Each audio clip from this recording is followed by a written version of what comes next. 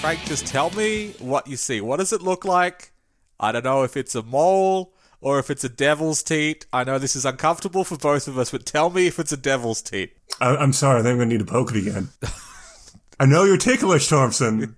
This is becoming egregious. How does poking help you determine it? Well, I'll know if it responds or not, right? Like, it shows qualia and response to outside stimulus, then that points to it being a devil's teat, does it not? Fair enough. I'm leaning towards teat. Or it could just be a third nipple. I don't remember casting someone familiar, but I might have.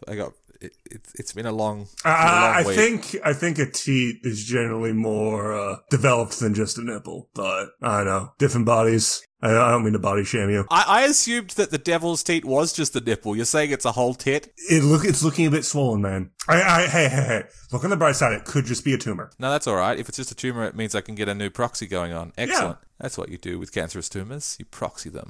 Anyway, I was thinking, well, this is actually a fortuitous growth because we were thinking of discussing... I'm glad you're thinking positively about it. That's right. You got to think positive. I've heard that makes them grow faster, just warning you. I'm thinking positive? That's terrible. You shouldn't be... Well... It really it really puts you in a bind, doesn't it? Yeah, that's an interesting curse. It's just like, yeah, you've got this growth on you. Keep thinking negative thoughts or it will grow. That's horrible. Anyway, I've been thinking about animals, and specifically animals and how demons and animals intersect. Oh, all right. Sure. Because it is canonical within the war game and thus possibly in the metaphysics in which we live, that human beings have souls, although no longer a soul stat, while animals have spirits. Yes. What's the difference? Who knows? Sounds like prejudice to me. Presumably some bullshit about qualia. It's always bullshit about qualia. We've talked about the legitimacy of non-entities before. Yes. Some of our friends are soulless husks. But there is a truth that there is some stuff that appears to happen only to humans because humans have the soul. Yeah. And we live in a humanocentric universe at the moment. Or at least that the human soul seems to work differently from the soul of everything else, except for maybe dolphins that's still up in the air. Yeah, because they're bastards just like we are. Oh, and legion pigs. See, like, it's like every it's like any totalizing... Fuck, I can't speak.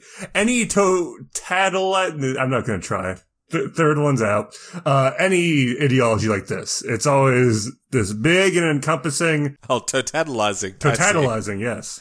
Yes, I guess. And it's always big and encompassing, these big and encompassing sweeping statements on who does and does not count as a person. And then say, there's these edge cases. There are only men and women, except for these edge cases. Only human beings have souls, except for these pigs and dolphins. Do legion pigs have souls? I guess they do. And they can cast magic, can't they? That's kind of... Can they? We haven't really gone into Legion Pig. Legion Pigs are an interesting group. I don't want to go too deep into the Legion Pig mythos, but they're also an interesting... Because they're not demons, they're pigs. Yeah. And the whole story of them coming from Jesus casting demons into a herd of pigs, that might be like... They might be demons. Yeah. They could be of demon origin. I like the idea that they're not, that they're just like smart pigs that hate us and are jealous.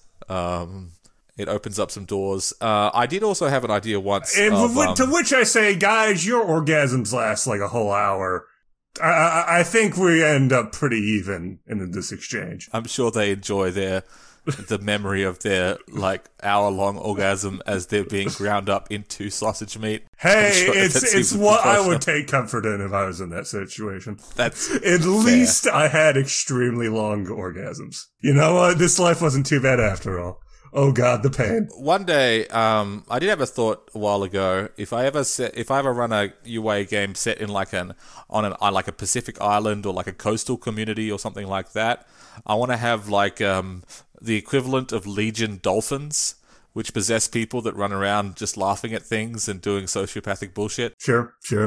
And the thing for me with Legion pigs is like, all right, say they are descended from the demons that Christ drove into all those pigs. That just brings up more questions, doesn't it? Because, like, okay, either you have this thousands of years lineage of demons possessing their progeny as pigs, yeah?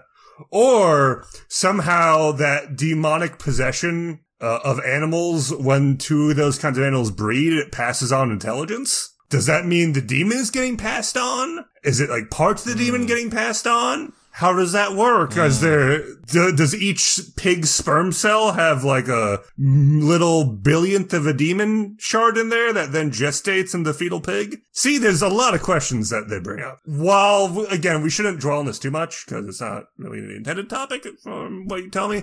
They're important to bring up as another example of like intelligent animals that may or may not be demon related. Yes, definitely. They are a topic worthy of their own discussion.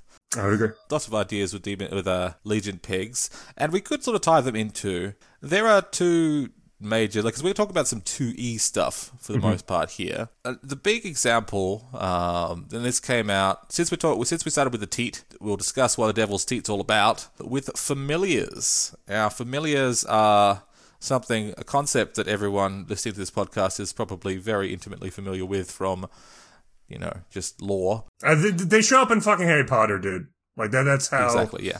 That's how ingrained they are with like Western witch mythology. And so this was like something that was, I thought, interesting to include in Break Today, and I think thematically appropriate as a bit of like a bit of old school throwback in the context of crazy McDonald's Magical Revolution madness. It makes sense to have a little bit of, I like it having familiars in there, the ability to, and there's not all that many rituals in Break Today, so one of them with quite a lot of detail being summon familiar was interesting to me, although the ritual itself is a bit odd.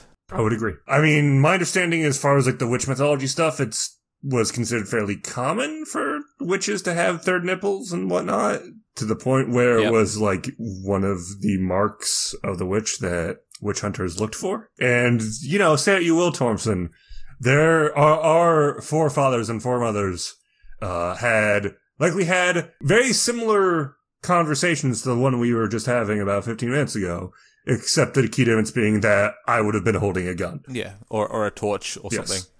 A noose. Instead of all sorts of fun implements. That's right. So what is a familiar? A familiar is an animal servant, more intelligent than an unusual animal, one that you can communicate with, that will show up if you do a particular ritual involving like a yew staff and a chalice and a cauldron and like doing it on Walpurgisnacht or All Hallows Eve and saying some weird like hocus pocus bullshit to cut your left hand and summon the animal.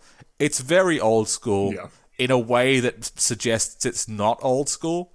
It's very old school in the sort of like someone in the late 19th century made this up and extrapolated it back in time. I could see that. I could see it being old, but not as old as it thinks it is. Like dating back to, like the 1600s. I think like various rituals to summon smart animal probably existed across history in different cultures. Yeah. Well, and that's the thing with any ritual. You can never really know which parts of the ritual are the stuff that actually makes it work and which ones are extraneous. There was an interesting ritual. I mean, this ties more into, not really a ritual, but it's a bit of lore, which probably ties into some of our later discussion. But in Chinese folklore, foxes could become human beings if I remember it correctly, if they did one of two things. They could either like become devout Buddhists, and this is from the Chinese Buddhist tradition, for like 100 years, or they could just eat 100 human livers, whichever you'd rather do. Do they need to be from live humans? In which case, hey, you can do that ethically. I believe so. Oh, okay, never mind. Yeah, like I was hoping that I could just like dig up a freshly dead guy and snack on his liver and do that a few times and they're good. Maybe that's an option too. I know in Japan with their folklore, the kitsune is like usually more of a benevolent figure. They're like tricksters, I believe, right? That's my understanding is. They are tricksters, but the stories that I've heard of foxes from Korea and China are much like they're like dark tricksters. Yeah, they're bad a lot of the time. Less Kokopelli, more Loki. Yes. There's a few stories. Like, my favorite one is like the fox surgeons, where a guy is like going in to like get fixed up and like realizes, wait a minute, the doctor's got a tail. Oh, they're foxes. They're trying to get my liver. I mean, I love that in that sort of mythology where it's like, oh yeah, it's a trickster figure, and their whole thing is just they play these horribly dangerous pranks on you for yucks because they don't actually value your life. And you think, oh, that's so far-fetched. Something like that would never happen. Then I think like, oh wait, I've run role-playing games. I know how player characters act. Yes, exactly. Trickster spirits are just the player characters of classical mythology. That's what I'm saying. Absolutely. It's some meta bullshit there. So, once you've done this old school ritual, the animal will appear, drink from the chalice you prepared, and be stroked by your bloody left hand, and it becomes your new familiar. You are its master. You missed one crucial step here. Where does the devil's teat come in? Oh, yes. Well, the devil's teat will appear on your body. This is what you need to keep your familiar happy and alive and healthy. It will suckle upon your teat. Now, it will appear anywhere on your body. It often appears on the left hand where you've made the wound during the ritual, but it could appear anywhere, including somewhere that you don't want it to appear. Especially somewhere you don't want it to appear. Yes. There's two problems. One, it could appear somewhere that's super conspicuous, which is bad if there's witch hunters about. Or the other, it could appear somewhere very embarrassing. The example they give that if a devil's teat appears on the bottom of your tongue, that's fine for keeping it hidden, but not fine for having it suckled regularly by an animal. And there's way worse places that could end up than your tongue. The tongue's gross. There's way worse than that. That tie, in a sense, directly into traditional witch depictions. There you go. That's true, actually. Yeah. Although, you are more likely than not, even from the art, like, the piece of art that they include in Break Today is just a big fat guy with a few nipples on his tummy. Yeah. And considering, like, the body's, like, coverage, it's probably going to end up, like, on your leg or something. Yeah. On your torso, hopefully, if you're lucky. I mean, the way these things work are not driven solely by probability. There's definitely some ironic punishment aspects to this sort of shit that one must be wary of. You have to wonder if, like, you could possibly do some kind of gutter magic or some preparations in advance to, like, encourage it to appear in a certain spot. If I were running a game, I'd allow that. What this needs is a random D100 table for Devil's Teat locations. Devil's Teat locations. Oh, let's go OSR with this. Yeah, we need the Devil's Teat location table. Fuck locational damage. These are the only locations Unknown Armies cares about. Oh God. That would be quite the role. Now, they can communicate with you. Historically, only a few of them could communicate by, like, grasping a quill or something and writing it. Yeah. But now, because of iPhones and Androids and computers and things, like, you can communicate with them different ways. It depends on the animal, I guess. If you get one of those concept boards that they have for, like, when they're trying to teach, like, great apes and dolphins to communicate by pressing certain buttons. I think a lot of these animals could operate a keyboard, especially if you got one with, like, larger keys, which do exist for various, like, disability-related reasons. I mean, hell, like, a cat could probably pretty easily operate a regular keyboard. A raven, a rat. Serpent probably a bit more difficult. I'm not sure how dexterous snakes are with the ends of their tails, typically speaking. Maybe. I mean, remember, they are, like, smarter than the average bear. Yeah, but, keyboards are definitely designed for weird particularities of human anatomy where we have very pressure-sensitive fingertips with a very fine degree of dexterity. Now I'm just imagining a situation where an adept who has a familiar is trying to communicate with his familiar, and the familiar, say it's a snake or something, and it has a phone with it, and there's some, like, really important shit going on, and, like, the adept's like, quick, you have to do this, and this, and then the three dots appear, and they're just, like, there for a while, they disappear and reappear as the snake is just having a hard time. Honestly, a pager might be better for a familiar, just because of how they work. Well, you can communicate with them telepathically anyway. Sure, but the rest of your cabal can't. I just love the image of, like, a fucking snake with a pager strapped to it. Yeah, like, absolutely. That's fucking great. With the Devil's Teat, to keep it alive, it will drain you of magic at each feeding, which may be once a week or maybe more regularly, usually between 2 or 3 days. It will devour 1 minor charge if you're an adept, or have minor charges for some reason. Yeah. And if you don't have any of that, it will take your blood, which only takes a single hit point of damage, but there is a risk of infection, which is icky and not fun. No. I mean, as there should be when, when you're essentially making out with a dog with an open wound. Your dog familiar walks in and just like, you're pulling out the fucking mouthwash and be like, gargle this first, you mangy mutt. I mean, what's worse, that or you start pulling out the peanut butter? I mean, you don't need that because they don't need any. No, but hey, you might want to make incentive. it more pleasant for them. Okay, sure. Gilding the lily, they're already getting the magic or the blood, and they're already pretty hungry. So what are these 7 animals that are allegedly the only ones you can get? Those are cats, bats, ravens, rats, serpents, toads, and dogs. Now, I think this is probably propaganda. I think you could probably get more than this. Goats! You need something to walk up to you and tell you how to live deliciously. Of course. Exactly. I could see, like, it would be better if there was, like, this was, like, types of animals, maybe. Owls like something are another that flies. one that's obvious. Yeah. And you're gonna get the ones with, like, pigeons and fucking, Yeah, sure. like, lizards. and, Maunder lizard, which yep. are already very smart. That's true. Any animal that maybe animals that either live close to humans or are like pets. Although even though I'd allow something like, if someone was like, I'd like to have a capybara familiar, I'd be like, yes, it's going to be really fucked up capybara, but that's fine. My qualifier would be it has to be an animal that has a history of domestication. Yeah, maybe I would allow more exotic pets. Yeah, I mean, there's a lot of exotic animals that have been domesticated, but otherwise you end up having people like, this is my familiar, a lion. Yeah, nah, fuck that. Like, the biggest sort of predator you can get is going to be a dog. Even, like, I wouldn't even allow mountain lions.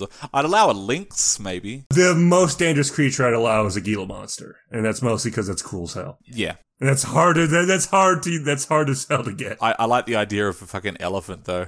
With this giant trunk. Sure. This fucking witch with all these nipples and, like, all these trunks, like, coming down. Ugh. I would allow in edge cases. I don't know. I would probably make a rule, and then if a player had a good argument, I'd be like, all right. It would be a case by case thing. Like, okay, you need to have a good enough character concept that is leveraged upon having access to, like, an elephant familiar. It would also be like, I wouldn't let someone have an elephant familiar if you were playing a game in, like, Middle America. But if you're playing a game in, like, I think that's Thailand funnier or something, in a sense. then it's okay. It is like, funnier, but it's more disruptive. Well, yeah, but, like, you still have an elephant that you're having to deal with. Like, all these other animals don't stand out, and that's the main advantage of a familiar, is having your little furry or feathery agent that can go out in the world and do recon and shit. You can't do that with an elephant. Yeah, and if you had an elephant in Middle America, someone's going to come and take it away from you. Because you're not supposed to have an elephant. Well, and now you end up with your weird elephant Tiger King situation, and hey, now you have your campaign there. The feds are trying to take away your elephant familiar, and goddamn it, you aren't going to let them. I was reading about the guy that's called the Real Tiger King, or the Tiger King of Brooklyn. Actually, here's a better explanation. Familiars that are large fauna, like bears and elephants and whatnot, theoretically they can happen. It's pretty common wisdom among people that summon familiars to not do that, because it doesn't take very long for said familiars to realize, like, wait, why the fuck am I waiting on this guy hand and foot? I'm just gonna eat him and take all of his charges. But then it's cut off from its source of nutrition forever. I mean, then again, it might not care. Then you find a new one. Also, the thing is, demons are not typically the best at long-term planning. They're usually impulsive little buggers. I was talking about the Tiger King of Brooklyn, and apparently that's some other guy. Oh, okay. I was thinking of the Tiger King of There's a lot of these guys, Harlem. apparently. Damn. Oh, more than one of the boroughs of New York has a Tiger King. All right. This guy named Antoine Yates. He had a 5-bedroom apartment in a large public housing complex where he had a tiger that was 3 years old. All right. He had housemates. With the cost of rent in New York, you take what you can get. You tell me this place is $800 a month, and all I need to worry about is there's a tiger here? Fucking soul. Yeah, true. There's a great photo of this NYPD guy like hanging on the side of the building, and there was a bunch of other animals there as well. Oh, like, sure. like a bunch of them. It's like exotic animal pets are like Lay's. Once you pop, you just can't stop. That's right. So considering the history, especially the US, of like people having tigers they're not supposed to, things like that. If we're going with more exotic animals, I would allow it, but I would say, yeah, but it loses the point of having a familiar in the first place to an extent. You've got a different kind of advantage. I think it's just actively dangerous, where it's like, okay, if you have an animal that's stronger than you are and it's also intelligent, buddy, you aren't going to be the one giving it directions. I am the Tiger King now. Yeah, because then it will just overpower you and be like, all right, feeding time, buddy. Yeah, it might, if it doesn't eat you, it might just put you in a cage and then be like, well, I'm going to come and enjoy the devil's teat whenever I need. Meanwhile, I'm going to run my own operation as a tiger, which is a fun character concept. It's like, oh, who's in charge of the organized crime in this town? Oh, it's an actual tiger. Sure. Fuck. Who has his fucking summoner locked in a cage somewhere, and he occasionally has to suckle from his teat. That could also be a danger if you have multiple, even if it's not like a big animal, if you've just got like the usual raven, serpent, and bat combination, if they like join forces and like imprison you or fuck you up. Which is also why, well, you don't want too many familiars. What if they unionize? Oh, yeah. But they are supposed to, they're like driven to follow your directions, I believe. I believe so. I mean, but the question is how much of that is like some compulsion versus just, all right, I know that if I don't follow this guy's instructions, then I won't get any delicious magic milk or blood, one or the other. Yeah. I think I like it more if it's just like that kind of coercion. It's just like, I have to do it. Yeah, this guy's got one over on me. I'd rather not be like this, but them's the breaks. Yeah, I'd imagine it's very humiliating. So that's the other thing is like, so where these creatures come from is they're animals possessed by demons. That's sort of the hidden secret of familiars that like a lot of shit in the UA mythos. It was actually demons. It was a human spirit all along. Yeah. Yes. And I'd imagine among the community of demons that spending time as a familiar is considered very humiliating, and all the other demons laugh at you. Well, there are lots of ways to be humiliated as a demon, so, I mean, some might just accept it, be like, look, I'm currently in a body that I can kind of control, I can kind of follow my... Yeah, and that's how they justify it to themselves and others, but they're like, dude, you were sucking from that guy's nipple that, like, was on his butt, and you were a toad. Like, we have a pretty high threshold for being embarrassed considering what we've been through, and you have heavily surpassed that, buddy. Good job. Speaking of which, that is your nickname now, Buddy. With T's, not D's. Now, it is possible for the demon to take over the master. Actually. Also true. I really like that as sort of like a little gameplay thing.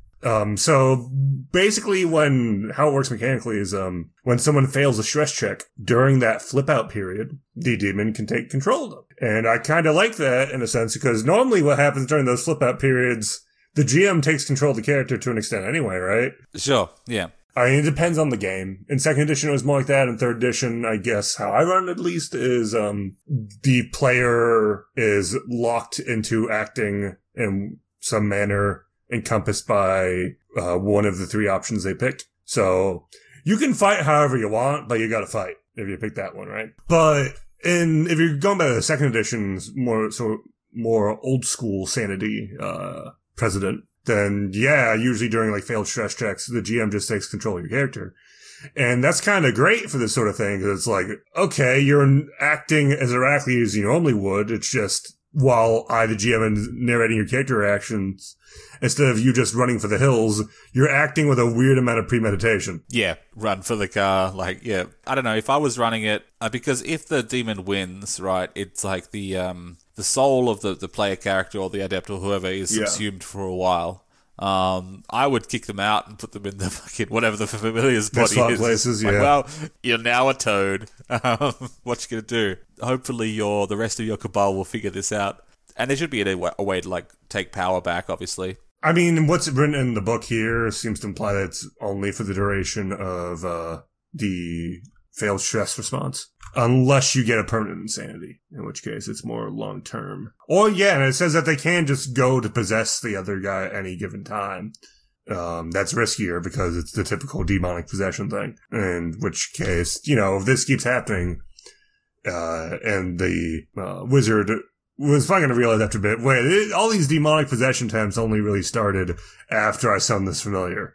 Giving the summon familiar spell to ponies is probably quite fun. If you're in league with demons, you'd probably want to do that. Yeah, that's a very good way of getting both ponies and new players kind of a lower stakes way to introduce them to how demons work in UA. Yeah, definitely. Now, the interesting thing about demons, about familiars rather, and it's sort of presented in a kind of a bit of a wishy-washy way, but they can practice magic, cast magic, ability, adept magic at least. But it's presented. I don't like it how it's presented in a wishy-washy way because they're not affected by taboo. Even though there's a section about like playing familiars as player characters, and if there was someone who was playing a familiar as a player character and they had some magic, I'd make them keep the taboo, and I'd say like, okay, you have to have some kind of taboo. I guess the way I'd probably fluff it is just like, okay, familiars with adept spells can only use minor spells. That seems pretty reasonable to me. That's reasonable. Yeah. It constrains their abilities. It makes sense because they're only,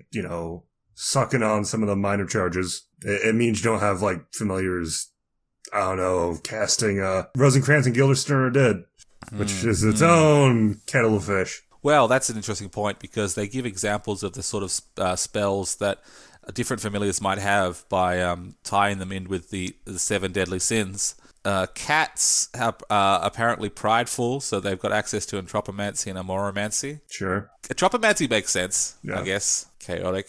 Amoromancy, was Amoromancy ever written up anywhere? I believe so, yeah. I can't remember where it is, but it's odd. It's sort of like a bit like a Sylvester then. Pretty creepy. Bats are associated with Plutomancy and Ilomancy, which I can't... I'm just imagining a bat operating an ATM. I do enjoy the bat with Plutomancy.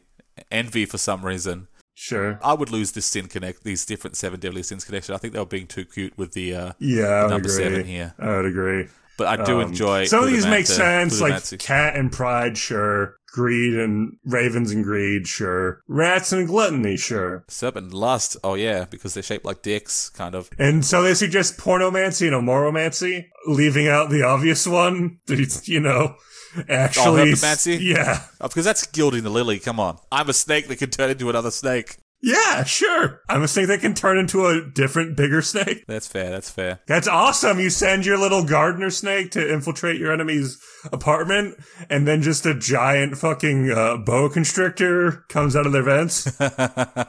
Yes. Oh, that's even funnier if it's another thing, like if it's a rat with herpomancy, and the rat is suddenly a fucking boa constrictor. So ravens have plutomancy and kleptomancy. Rats have dipsomancy and kleptomancy. These make sense. I like the dipsomancy rat. I like that a lot. Dipsomancy rat's pretty good. You keep feeding your rat beer. Now you'd see a few more Gormaturge rats. Sure, definitely. Gormaturge rats, and the rat somehow knows how to, knows a ritual that lets it control a human through, pulling on its hair. But only while the human is actively cooking. Yes. Toads have Cleomancy and Oneromancy for some reason, because they were associated with sloth. Oneromancy, I guess, is a sloth.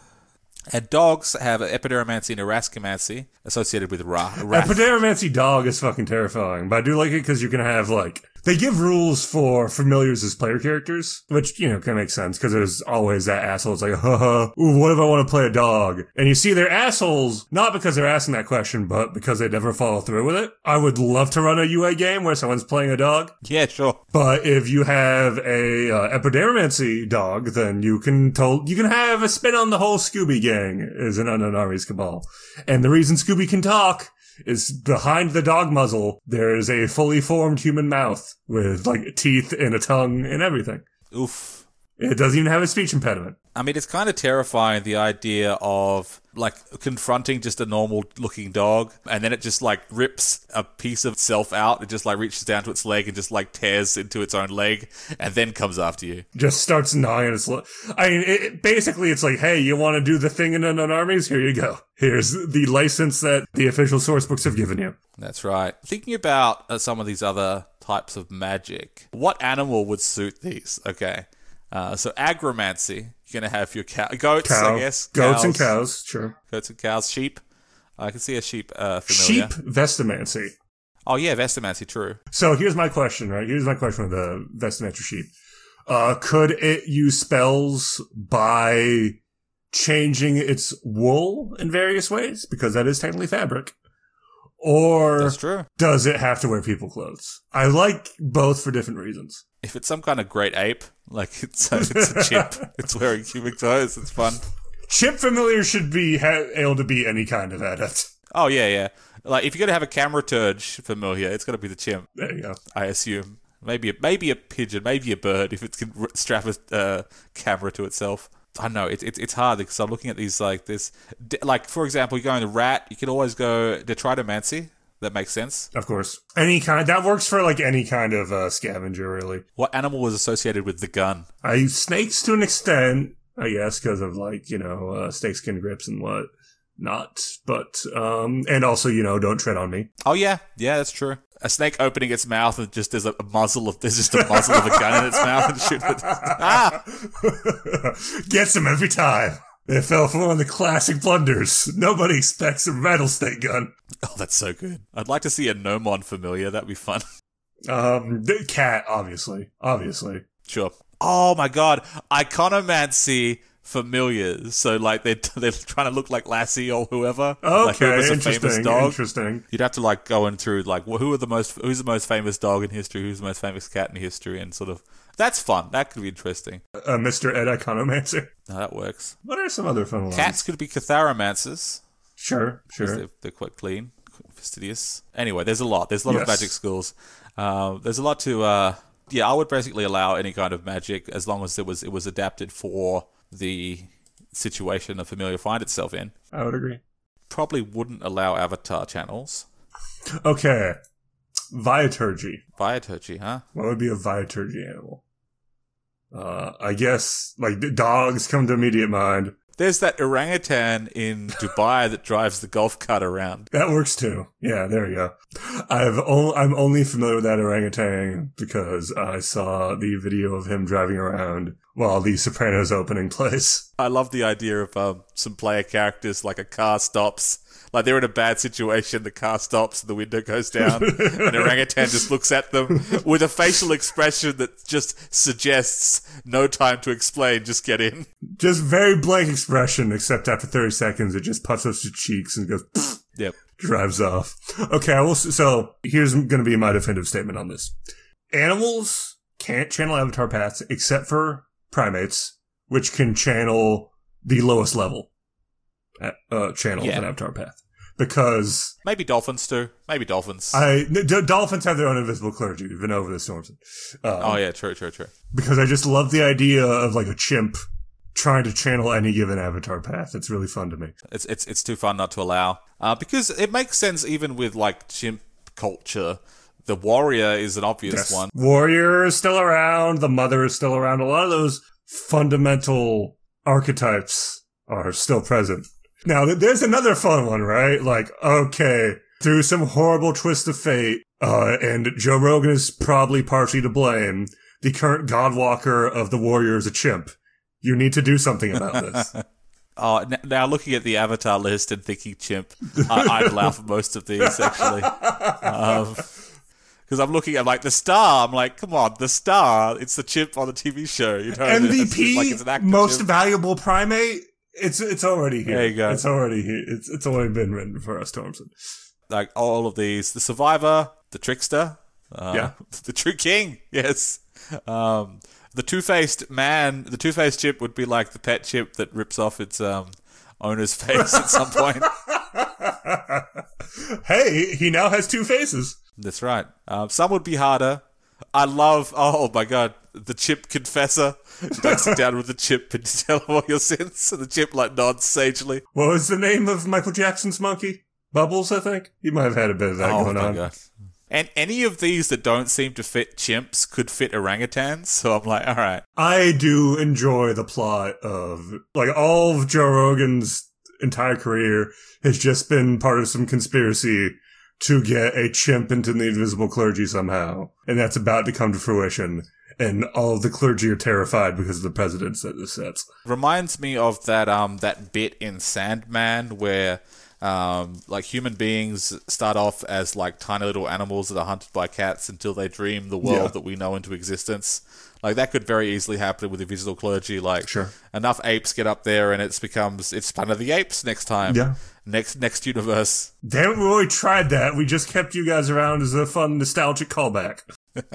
You are the Kurosawa reference of Species. No, you're the Wilhelm scream of Species. Nothing wrong with that. So, playing a familiar as a player character, I would allow it. I would encourage it. I would allow it. Some rules Again, change. The book straight up says, like, this is not an option for power gamers. No, it shouldn't be because you got some weakness. I think in third ed rules, you wouldn't be looking at like a normal character sheet. You'd be looking at something more like an unnatural entity thing. Yeah. And the nice thing is that the identity system is extremely flexible, so. Oh, yeah. Yeah, identity, actual dog. And then identity, say adept identity, and then identity for whatever like stuff you remember from your human life. Yeah. It's done. Would you keep the whole familiars have a single passion thing? I kind of like it. I kind of like it too. I mean, presumably that like comes from the animal. So this implies that animals have a single passion, and then the obsession comes from the demon. Interesting, yeah. The other side of that is like animals wouldn't really have stress meters the same way that people That's do. an issue, and especially demons don't either. Yeah, I'd say like the way of handling that would just be give them more identity points, but they don't have they can't default to something else because of stress checks. Yeah, maybe. Or maybe they just have like one stress gauge that is tied into. Let's think in terms of what I guess stress meters a animal would have. Violence, sure. Violence, sure. Helplessness, isolation would depend on the animal. Let's say, but let's say no. They don't need isolation so much. Some social animals will definitely have it. Okay. So definitely some animals get fucked up by not being around. Actually, no, lots of animals. This is why they pair up animals. Yeah. Even with different animals, like they had. I remember there was a cheetah that they had in some animal park somewhere, but they didn't have another cheetah, so they just paired it up with a dog. Yeah, because apparently, if they're raised together, dogs and cheetahs get along very well. And that happens like a lot of animals. If an animal is natally raised with a different kind of animal, they usually get along all right. Okay, unnatural. I don't see no reason why animals would have an unnatural stress meter. That comes, as we established like a few episodes ago, that more comes from like a sense of shared culture, and taboo and what is and is not acceptable. So no, I wouldn't really say so. And self. Also, no, really. At least in most cases. So how about this? Animals pick 3 stress meters of their choice. And generally how it kind of shakes out would be something like they have violence and helplessness. And solitary animals have a self. Social animals have an isolation. They get 1 passion, and then in exchange they get more identity points to spend. But when related to abilities that they don't have meters in, they don't default. It's just an automatic fail. Unless they have an identity in it. Maybe, because you'd lose, I guess, knowledge and lie you can lose for most animals. Yes. Because they're not talking most of the time. And you could, status doesn't make sense. I would disagree. There's definitely some animals where status makes sense. Higher status, that's true. I was out at some shopping center area early in the morning just the other day, and there was shops were opening up and people were standing around, and it was very normal. And then just out of the suburbs, and it was a misty morning, and out of the suburbs just came this giant Cujo looking dog that was just wandering around, and everyone was staring at this dog. It wasn't doing anything, it was just wandering around the car park pissing on things. That dog had status. That dog had some status. And I think the thing that we'll just kind of need to come to terms with this, with 3rd edition especially, playing an animal is very much an edge case that the system is not really designed to encompass. Sure. 2nd edition, the familiar rules are stretching it a decent amount as is. They just realized that some people would want to. I know, I'm pretty liberal. I'd really allow lots of things. Identity lamppost. If you want to play a lamppost, go for it. That's right. It might be hard with certain things. The problem with playing any kind of demon is because of because they're pieces of shit sociopaths and psychopaths, and they're not human, and it's hard to... Yeah, they're disruptive on that end, too. Then again, you can also have player characters like that. Well, yes, and that's also why I like that sort of obligation that exists in the form of their summoner being the only way that they can maintain this existence. Yeah, that's true. Because it's a built-in excuse for like, okay, why is this thing cooperating with you guys? There is a lot of room for inter-party conflict, as would be expected by any entity that has special rules for possessing another player character. Yeah.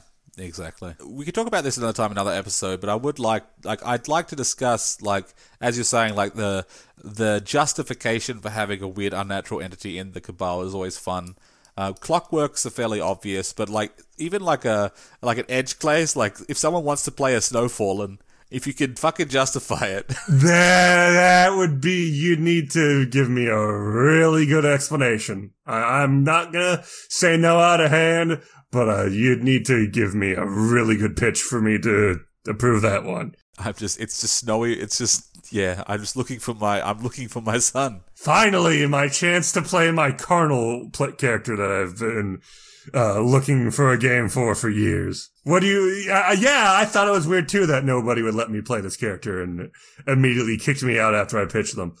You mean Dick Johnson? Hey. Dick was his father. Richard, please. So, is there anything else to talk about when it comes to familiars? Not that comes to mind. I mean, yeah, it's your excuse to either invoke a classic bit of folklore / witch mythology, or even the closest thing you're going to get to playing a character in an army is that isn't a pig or a dolphin, or maybe a chimp. That's right. And I think that's mostly because I'm a fan of chimps. I think most GMs aren't going to give you that one. I'm more of a bonobo stan. I'm speaking of chimps very broadly here, so any sort of grade 8. So including gorillas, bonobos, chimps, orangutans. Those are the main ones. Gibbons. There needs to be at least Gibbons? 7. There needs to be at least 7, Thompson. And then we need to apply them the 7 deadly sins. That's how this sort of process works. So lust would be the bonobos, surely. Easily. Pride is the orangutan. Wrath would be the gorilla, I'd imagine. Envy, I'd say, would be the chimpanzee. Perhaps. Well, we're missing a few, but I think it is best that we move on to sort of the end state of familiars if they stick around. The demons stick around in that body for too long. Is this an end state situation, or is this just a fuck up? I'd imagine it's just kind of a risk that if they stick in an animal body for too long, then yeah, that's what happens. Though it seems to be implied that there's lots of reasons that a demon might possess a animal. It's just that with familiar... Again, this is another reason why I like the core familiars being in the exchange of power between their summoner and the demon. And the animal is sort of a medium for the exchange to happen / a cover for the demon to use, because a lot of summoners don't know what familiars actually are. Though the fucked up thing is this also implies that you could technically have a familiar that's just a person. If it's just about the nature of the relationship in the Devil's Teat. That's interesting. That would be something that you'd want to keep under wraps if you had that ritual. Yes. It's just a guy. Just a guy. I like the idea that it can't work. No, it can't work for humans, but Legion pigs can summon human familiars. Sure. Why not? Oh no, here's a good idea. Here's a fucked up idea. It only works for humans with some sort of particular genetic condition. Oh no, that's terrible. Some particular allele. Everything else is just like correlated with baldness or something, right? It's not like any sort of like neurological. I thought you were going in a much worse direction. No. Just there's a specific like base pair that allows you to be a human familiar. And it's like, I don't know about it just this. looks like it has no correlation with any sort of other condition. Far geneticists think it's just another bit of dead virus DNA that took up residence in our genome millions of years ago and stuck around. But actually, no, if you have a weird mutation in it, then yeah, you can become a human familiar. That's sort of like if you're covering a genetic sort of basis to supernatural identities. I shy away from that because I don't know. It can lean into some very uncomfortable implications. I agree. I don't know. I just don't buy it with the metaphysics. I'm just like, well, okay, genetics, schematics. I mean, we Well, have DNA in this. It fucking seems cosmos. that What to about a the next certain one? degree, this stuff can be based on physiology. You know, considering how often blood is a part of the exchange process for this sort of shit. It could be that there's sort of like anything to do with like DNA and genetics is something that's developed more recently in the rituals because that's something that's more on people's minds. Sure. Where back in the day, that wasn't that's not how it worked at all, perhaps. That makes Although sense. even back in the day, there was like, like blood curses or like... blood curses or, you know, certain degrees of spirituality associated with different families, or when you get really dicey where it's like, okay, people of this caste, of this lineage are not capable of enlightenment. Yeah, that sort of thing. So I think that stuff's sort of been broadly around for a long time. It's just only recently where you could see something rise where it's like this very obscure base pair buried deep in the genome is what allows you to be something that specific and that granular is what allows you to be a human familiar. Now, the really fun end result of this is someone ends up being their own familiar. I'm my own familiar. I have no idea how that would work, but it's really fun to think about. Finally, I can control myself. Sure. No, that's great. Okay, when you put it that way, that sounds awesome, right? You now have ultimate willpower. You just need to verbally instruct yourself what to do. That seems very useful, actually. That seems like something that people would want. Although, again, because you're not a demon, so how do you summon yourself? But like, I wouldn't think it would be linked to familiarness, but I do like the idea of like... So that gives that gene like a really cool double-edged sword effect of like, all right, if you don't know about this gene that you have, it means that people can take control of you if they find out you have it. If you do find out about it, then it grants you ultimate control over your own will. Interesting. I don't know. I don't like the gene element. Like, I don't know. I just like having you want to have this stuff tied into weird shit once in a while where it's like, okay, only people that are missing their left pinky toe can be subject to this ritual or whatever, or are always defended from this ritual, whether the lack of pinky toe comes from some sort of mutation or some sort of accident that they had later in life. Because that's where the soul is. Yeah, it's the pinky, obviously. Anyway, lycanthropes. Yes, is what we're talking about. Yeah, that if a demon is stuck in an animal body for too long, there's something that kind of happens where the animal spirit and the demon soul kind of get all tangled up. And then when that jumble of soul and spirit exits the animal body, usually through death of that body, they're still tangled up together. And then they can possess a human body, and then you get something really weird going on. And that's what lycanthropy is. Because when that happens, you have the usual effects where once in a while the demon will take control of the human body and use that towards its own obsession-driven ends. But the animal spirit's still in there, and that can take control of the human body too. And that's when shit gets even weirder. Because when that animal's in control of the human body turns into that animal. And not only that, it was always that animal. It was historically always that animal, in sort of a Cleomantic history editing sense. Everyone remembers that animal. And the difficulty there comes when, say a wolf spirit and a demon get tangled together and then possess a guy. And then the wolf takes control of the guy. Then you have that wolf doing wolf shit, pissing on trees, howling, and whatnot. Now, there's people that do that without being possessed by wolf spirit, so it wouldn't stand out too much. But it does mean that you're going to end up with a bunch of people, at the time they witness it, they're just be like, okay, that's a wolf. I'm going to get away from that. That's dangerous. But when things shift back to the human being in charge, they remember, man, that was really weird when we saw that guy in the woods howling and pissing on trees. But that's even an example of something which is not that weird, because they went away from the wolf and then they remember going away from the guy who's acting like a wolf. Yes. It gets weirder, for example, if someone turns into a pigeon and someone feeds them bread, and then later on the next day he's like, why was I in the park feeding the homeless man bread? And why did he fly away afterwards? Yes. And it doesn't always kick in.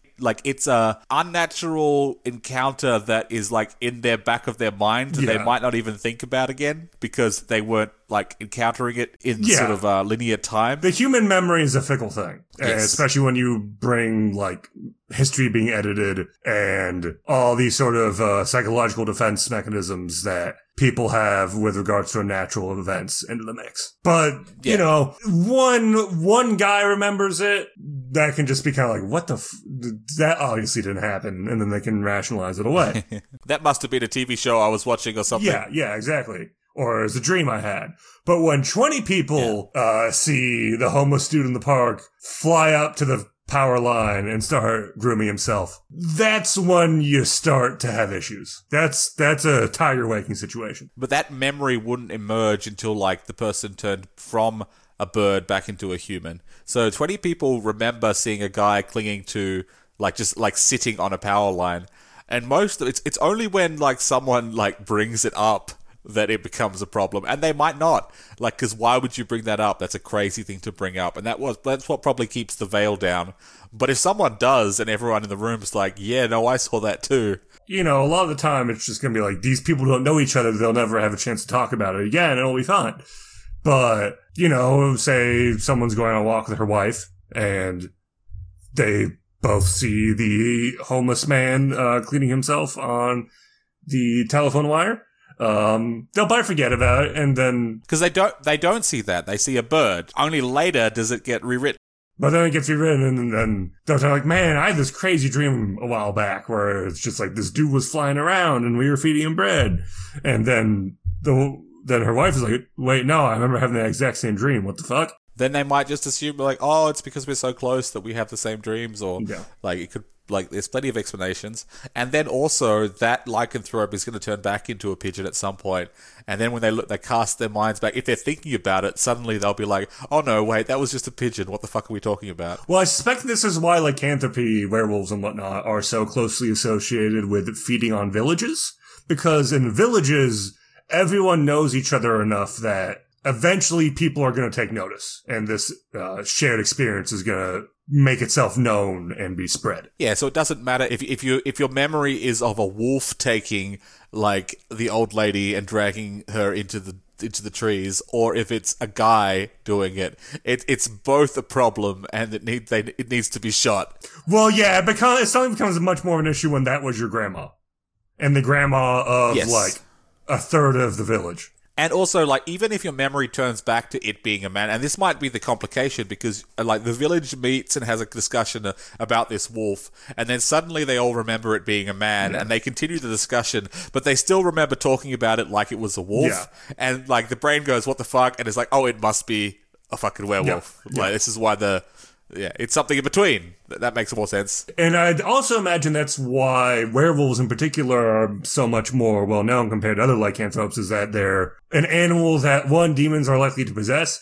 and two, an animal that actually, preys upon humans given the opportunity, and that stands out. Pigeons, that don't matter as much. I mean, some cultures would have, probably tigers, any kind of tiger lycanthrope would be a problem. You usually...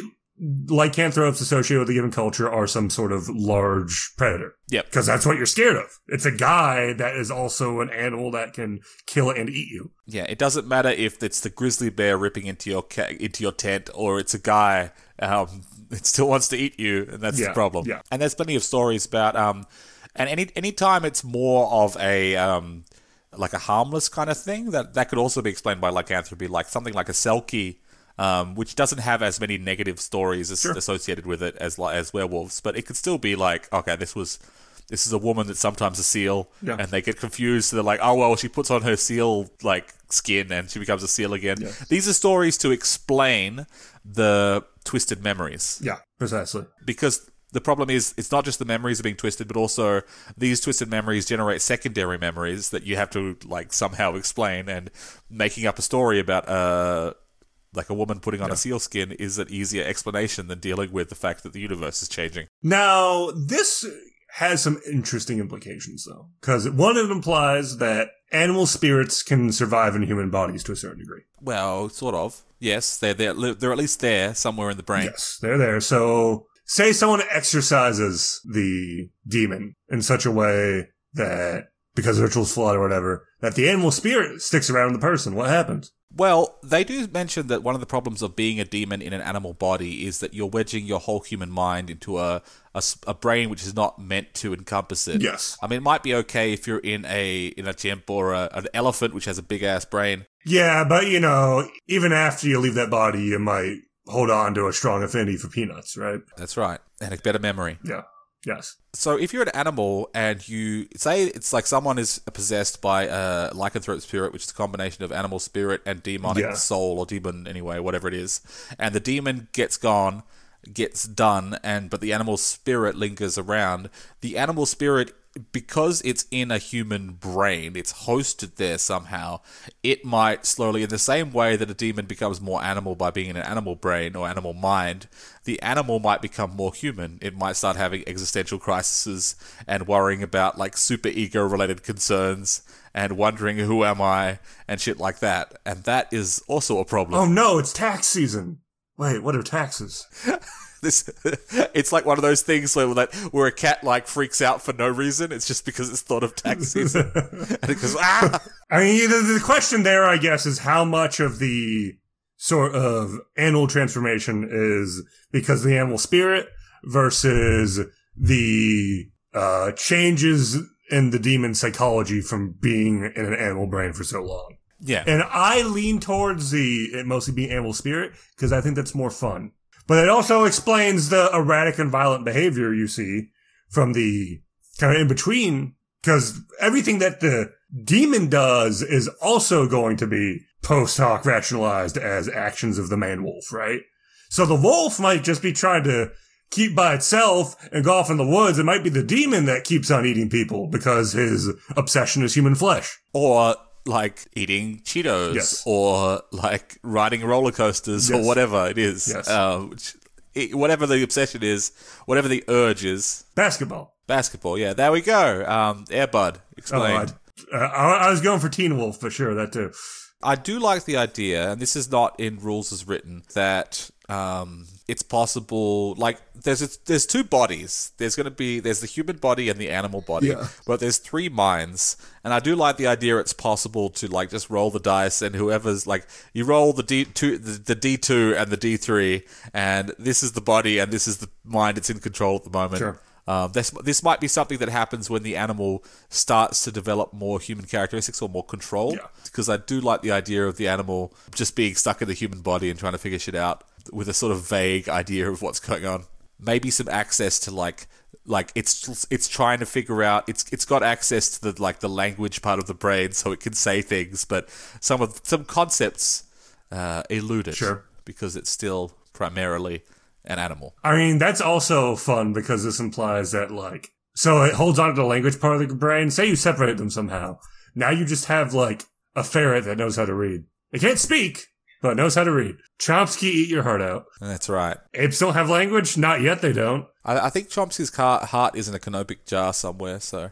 He certainly looks like it from the last interview of him I watched, which was only a couple months old.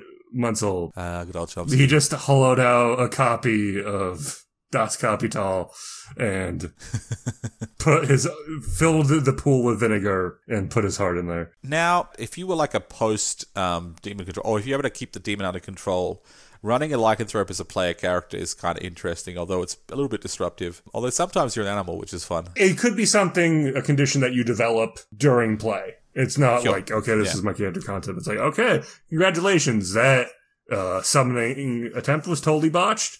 You are now a... Yep. What's a fun one? Werecrow. Why not? Werecrows are good. Any kind of bird makes it useful because you can fly. Come on. Yeah, we don't have a whole lot of control over it. And that makes it even more of a hassle because you can, like, A wolf can only get so far in the suburbs. A crow can just fuck off wherever.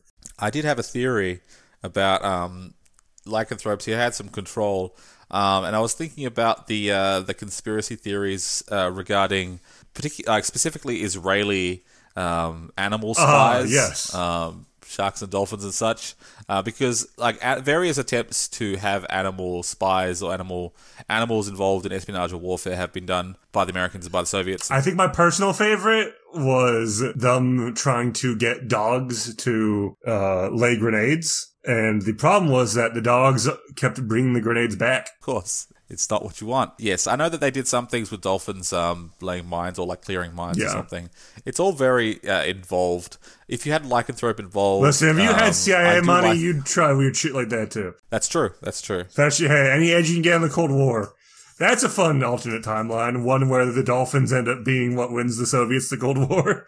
One of those crazy espionage warfare plans involving animals that actually ends up working in this timeline, and that ends up being what clinches the Cold War for one side or the other. I mostly like the Soviet thing because there's a fun Posadas joke in there. The thing about the Israel one is because there's a fairly extensive array of conspiracy theories involving Israeli animal spies, including kestrels, bee-eaters, vultures, eagles, sharks, and dolphins, and pigs even.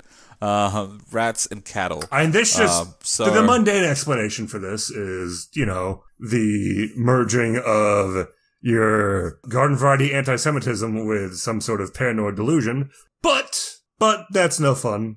Let's talk about this yes, of course the Israeli government are using kestrel lycanthropes to spy on their geopolitical enemies. Why wouldn't they? Well, yeah, it's as I said, governments have put spy cameras and GPS transmitters on birds and things. It's a project that lots of intelligence agencies have worked on. Usually they're not great. It's not reliable, I'd say. But if you got lycanthropes, fuck it, yeah. I've always wondered how birds were trained to do letter deliveries in the first place. How did they get that working and off the ground? Practice. Well, I imagine that's a big part of it. But, the pigeons can take any number of routes. And generally, with a camera, you want them to get somewhere specific. And you want them to get somewhere specific that you do not have access to at the moment, and thus cannot train them to find as a destination, which is, I'd imagine, the big difficulty. Yeah. But lycanthropes, all bets are off until the guy transforms away mid-flight.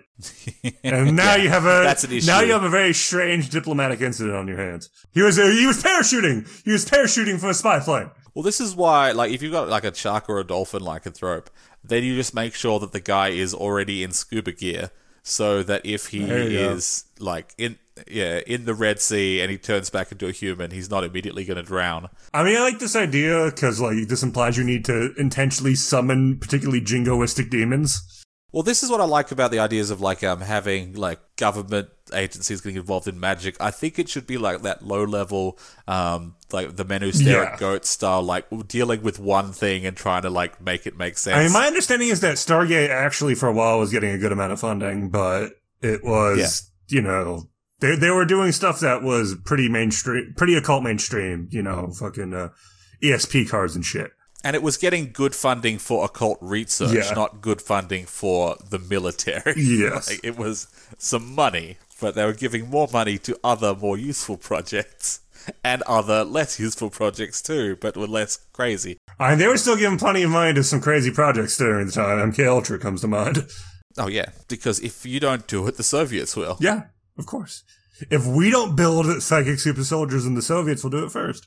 If we don't have sharks with laser guns on their heads, then the Soviets will make them first. That's it. Don't you love mad-driven geopolitical strategy and planning? Oh, yeah. Game theory is the best. If we don't do this first, then our enemies will.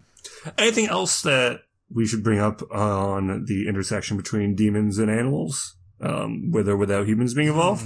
I do wonder if you take the demon out of the equation, what do you got left? You get the animal. You got the animal and the man for lycanthropes, I mean. So do you just have a more stable lycanthrope, pretty much? Big question is, so my understanding is that demons don't share bodies too well. They get real jealous real fast. Yeah. But if you're talking something as kind of jumbled as lycanthrope spirit, can you just shove a bunch of those in one dude? Maybe. It'd probably suck to be Like that a bunch of guy. different animals. A one-man zoo. That's interesting. That's something that, like certain occultists and governments would probably try to do. Let's see how many different... Because that would make sense.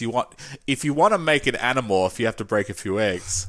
I'm just imagining like a bunch of fucking FBI researchers and one, like the guy in charge of their funding goes like, wait, why did you stick 6 animal spirit / demons into this one man? They all, like the researchers are just kind of there stroking their chins, scratching at the sides of their faces. Why did we do that? Because if we don't do it, the terrorists win. That's why. If we don't do it, Al-Qaeda will do it first.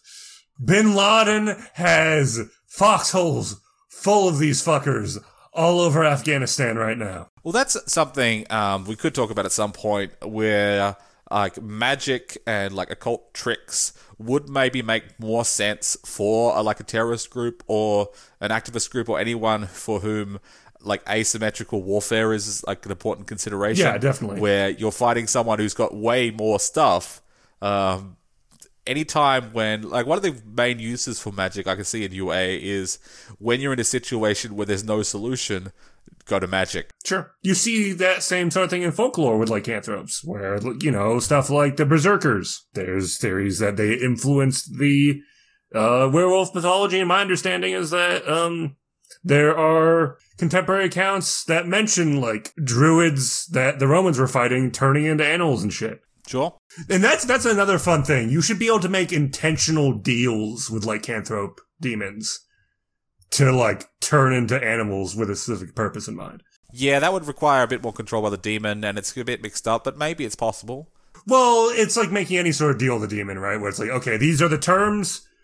We do this in exchange. I give you unfettered access to my body for this long. I think it should involve, like, making a deal with the demon that the demon can't isn't going to be inclined to get out of, and then also, like, taming the beast in a way that it's not necessarily... if it's a domesticated animal, it might just be, like, gaining its trust. But even if it's a wild animal, it's like gaining its trust and, like, sort of not domesticating it if it's not non-domesticatable, but at least taming it in a way that you can sort of control. But this is not like a familiar. It doesn't have the high intelligence. It has normal animal intelligence unless it starts to build some more... I'd imagine that there's different degrees to which lycanthrope animal spirits are sort of broken in by the demon that they're sharing their spiritual mass with. Well, that might make it difficult for the human to try to like win the trust of the animal, because it might, like, it's in the head. So from the animal's point of view, it's dealing with another human soul, which is like a terrifying thing, which has more power than it. And the last human soul that, or sort of post-human soul that interacted with it was a piece of shit demon that might have been abusive. Oh, absolutely. But this is, again, more about making the deal with the demon than with the animal. Though, yeah, I do like the idea that, okay, you can, if you are able to extricate those from each other, the animal spirit will be very grateful. And now you have a means of turning into this animal under much more favorable terms. Well, that's the thing. Like, you're in a sort of tripartite situation where you have two choices. Like, you can either make a deal with the demon to control the animal, or you could figure out a way to get the animal on your side and therefore either suppress or exile the demon. Yeah. But that latter one's a lot more work. A lot more work, but probably, like, I mean, if it's a dog, the thing is, a demon, you can trust the demon to be disloyal. But if you want, like, if you got the animal spirit and, like, got some trust there, like, you could rely on them a little bit more, but less because they're a fucking animal, but more because they're not a demon. Well, it'd basically be like some sort of weird combination of exorcism and taking in a stray or an abused pet, where it's like, okay, you need to go through the very long process, very stop and start of getting this animal to trust you after it's been so long, if ever, since it's trusted a human. And then you add a demon to the mix, actively fucking with it. In a campaign, this might, I don't know, I feel it would be leading to a little bit too much self-play, but people enjoy that, and as long as it's like compelling for everyone, Yeah. you'd have to like manage it well, but that's like anything. Well, the fun thing about demonic possession is it's self-play until it isn't. Yeah, true. It's self-play until you lose all player agency because the demon's in control. Yeah, and that's why it's kind of like a cool... I think it's a cool sort of risk to take where it's like you're choosing between something that's entirely focused on... You're taking the risk between something focused on you entirely and something where you aren't involved at all. Yeah. Yeah, that can make it a nice balance if it's done well. Yeah. And, it's nothing as bad as like the Shadowrun problem of, the hacker that's operating on a 10 times faster timescale from everyone else. But you're all working towards the same objective, and the hacker man's goals, your guys' goals are predicated upon the hacker man doing his hacker man shit. Yeah. It's a bit different. Like, yeah, and my experience is running UA, you're gonna have those kind of periods where one or a couple players are the focus while you have the rest of the party kind of off on the side. But one, that's something that happens, I think, in every role-playing game. And two, I think UA just kind of, the way it works makes that stuff less egregious than it can be, potentially. Yeah. But it's still a balancing act, and it's something that GMs need to be cognizant of. Yeah. A lot of it's just down to the GM having to make an effort in that regard. And it's not something that the system in and of itself is particularly egregious in presenting problems with. And there's other examples of this, like especially in UA with things like the Room of Renunciation, which is very obviously exercise in self-play. I would like to talk about how to manage that. How I think the room needs some serious consideration of how to make it more playable. Yeah, and we'll talk about this at some point. But the problem is that we'd have to read it. There's a lot to read, actually. There's lots of rooms. Well, there's not that many rooms, but there's enough that we haven't got to it yet.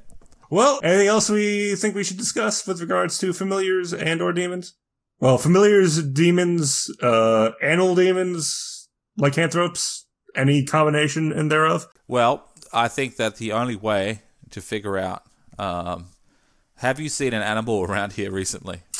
Well, I was going to say I'm happy that we're done recording, and my mouth's kind of dry. So, Tormson, if you would, please. Oh, God damn it! All right, fine.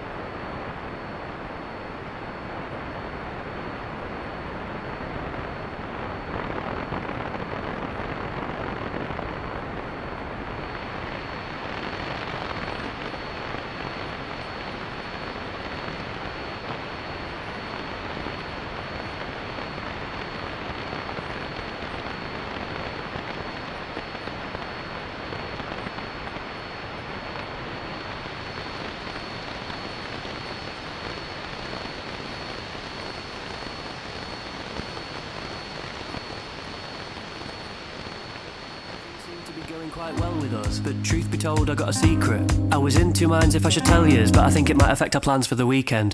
Unfortunately, I'm a werewolf. Yeah, pretty soon I'm gonna turn into a sort of weird dog, a big freaky dog. So regrettably, gonna have to be careful. Exercise caution. Might be a good idea to lock me in a big metal box. If you're able to source one,